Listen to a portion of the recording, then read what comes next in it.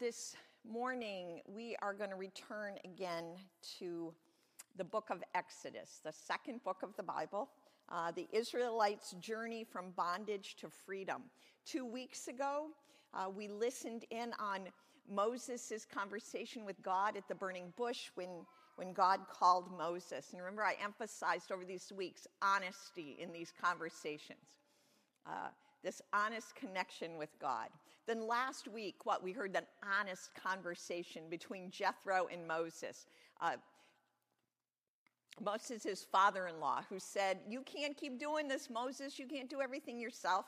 And I love that Jethro said, "You're going to wear yourself out and all the people with you." So this morning, the conversation extends to the whole congregation of the Israelites as they face the challenges of the wilderness and the promises of God. So as we've done before, this morning we're going to listen to and kind of walk through this chapter 16, interspersed with some words of my own. So let's pray, and then we're going to join the Israelites again on their journey. Oh Lord, we find ourselves on a journey, and sometimes it's uncomfortable, and sometimes we want to turn back. And sometimes we are so much like these early people that you loved and called. So this morning, in their story, reveal your presence to us again, that we might have enough courage and strength for this day. Amen. All right, so getting to this morning's lesson. The Israelites have been set free. They've been, God has brought plagues upon the Egyptians. The Pharaohs finally set them off. God has led these people with a cloud of fire by night and by a pillar of fire by night and a pillar of cloud by the day. There's been the parting of the Red Sea. They've moved through it. The Egyptian troops have been drowned. At the end of 15, when there's this complaint that the water is too bitter to drink, God makes the water sweet. So this is important that we know that there's a lot of incredible things that have happened up to this part. But we find now at the beginning of chapter 16 that the congregation, as they refer to it, the congregation of the Israelites, interesting expression, the congregation of the Israelites has now been out in the wilderness about 2 months. Now, if you remember that the journey is going to be 40 years, they're really right at the beginning. But they've just been out for about 2 months. And we hear this. The whole congregation of the Israelites complained against Moses and Aaron in the wilderness. The Israelites said to them, "If only we had died." I love this verse. "If only we had died by the hand of the Lord in the land of Egypt, when we sat by the flesh pots and ate our fill of bread. For you have brought us out in this wilderness to kill this whole assembly with hunger." Really? Isn't that a little dramatic, right? You can feel it. The people are hungry. What's the ad for people that are hangry? I can't remember what it's like, a candy bar that's going to solve it. But right, you're hungry, you're angry. And in this case, these people, they're in the wilderness. There is no DoorDash. There are no fast food spots. It's real, right? And what I continue to love, I can't say this enough, what I continue to love about this Exodus journey is how real these expressions are between God, Moses, Aaron, the people. We're hungry.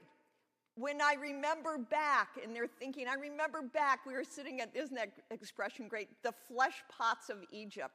We were all sitting around eating our fill. But you've brought us out into this wilderness to die. I can recount.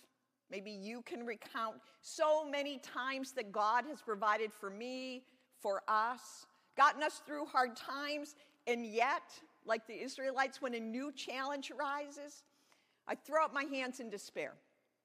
Oh, I should, nothing's right now. We should have just died before. We should have just given up years ago. But of course, God is listening and God is present. Well, then the Lord in verse 4 said to Moses, here's what I'm going to do. I'm going to rain bread from heaven for you. And each day the people shall go out and gather enough for that day. And that way I will test them, whether they will follow my instruction or not. And on the sixth day, when they prepare what they bring in, it will be twice as much as they gather on the other days. So Moses and Aaron said to all the Israelites, in the evening you shall know that it was the Lord who brought you out of the land of Egypt. And in the morning you shall see the glory of the Lord, because he has heard your complaining, right? God has heard them. God knows. Remember, God knows. Because he has heard your complaining against the Lord. And then Moses and Aaron go on, for what are we that you complain against us? And Moses said, when the Lord gives you meat to eat in the evening and your fill of bread in the morning, because the Lord has heard the complaining that you utter against him. What are we? Your complaining is not against us, but against the Lord. So God has a plan, right? And he offers the people this plan, and we're going to hear a little bit more about this in the next few verses. God tells them, I'm going to feed you. That's the good news. I'm going to feed you. I'm going to feed you in the morning, and I'm going to feed you in the evening. Listen to this for us. God says, I'm going to provide for you in the morning, in the evening, but you're going to have to trust me. Okay, we'll kind of try to trust you, God. This is where the Israelites are on this. And then when we talk about being honest, we have here Moses and Aaron saying to the people, honestly, people, every time you complain to us, it's like you're complaining to God. So he doesn't say in Scripture, so cut it out, but that's probably said under their breath. It's not us that you're complaining to, it's God. So God now has made this promise that Aaron and Moses have communicated to the people that there is going to be food for you, enough for you. But you're going to have to trust that it's just every day. So in the evening, quails came up and covered the camp. Any of you hunters, I can just see your minds jumping to quail everywhere. In the evening, quail came up and covered the camp. And in the morning, there was a layer of dew on the camp. And when the layer of dew lifted, there was on the surface of the wilderness a fine, flaky substance, as fine as frost on the ground. And when the Israelites saw it, they said to one another, what is this? Good question. For they did not know what it was. And Moses said, it's the bread. It's the bread that the Lord has given you to eat. I wonder if Moses was also kind of surprised, right? Like, hey, this is what it is. This is the bread that the Lord has given you. This is what the Lord has commanded. Okay, so now here's the part that's hard for them. Maybe the part that is hard for us too. The trust every day. The Lord says, gather as much as each of you needs, an omer to a person, according to the number of persons, providing for all those in your own tents. And the Israelites did so, some gathering more, some gathering less. But when they measured it out, those who gathered much had nothing left over, and those who gathered little had no shortage. They gathered as much as each of them needed. Everyone in the community had what they needed. No one had too much and no one had too little. This made me think of a passage in the book of Acts about the early Christian community when it says, and all the people shared, and no one was lacking in anything. And then Moses gave them this other instruction, and Moses said to them, let no one leave any of it over until the morning. But they did not listen to Moses. Some left part of it until the morning, and it bred worms and became foul. Moses was angry with them. And then morning by morning they gathered it, as much as each needed. But when the sun grew hot, it melted. This was the teaching. This is what God commanded. I am going to provide for you, but you can't save it up. You can't save it for the next day. I'm going to be with you every single day, and you're going to have to trust me. You're going to have to trust me on that. And some of the people couldn't. I always envisioned myself in these stories, and I wondered which one I would be. Would I be that faithful one that says, I know God is with me every day, I will just gather what I need and I'll trust tomorrow I'll be there? Or will I be the one who's maybe just stuffing a little in my pocket for the morning? All kinds of people with all kinds of responses. So on the sixth day, and they were also, we've got it. There's another part. It's not just every day you need to gather. There was this one other instruction that was also really hard to follow. On the sixth day, they gathered twice as much food, 2 omers apiece. And when all the leaders of the congregation came and told Moses, he said to them, this is what the Lord has commanded. Tomorrow is a day of solemn rest, a holy Sabbath to the Lord. Bake what you want to bake and boil what you want to boil. And all that is left over is to be put aside and kept until the morning.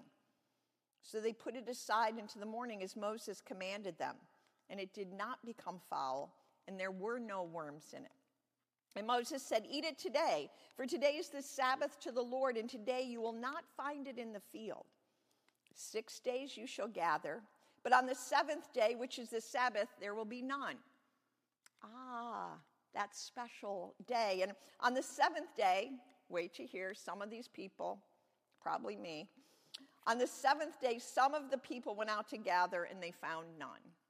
Even though the instruction was from God, I gave you enough yesterday for today, and there's not going to be any, but maybe some need to go look.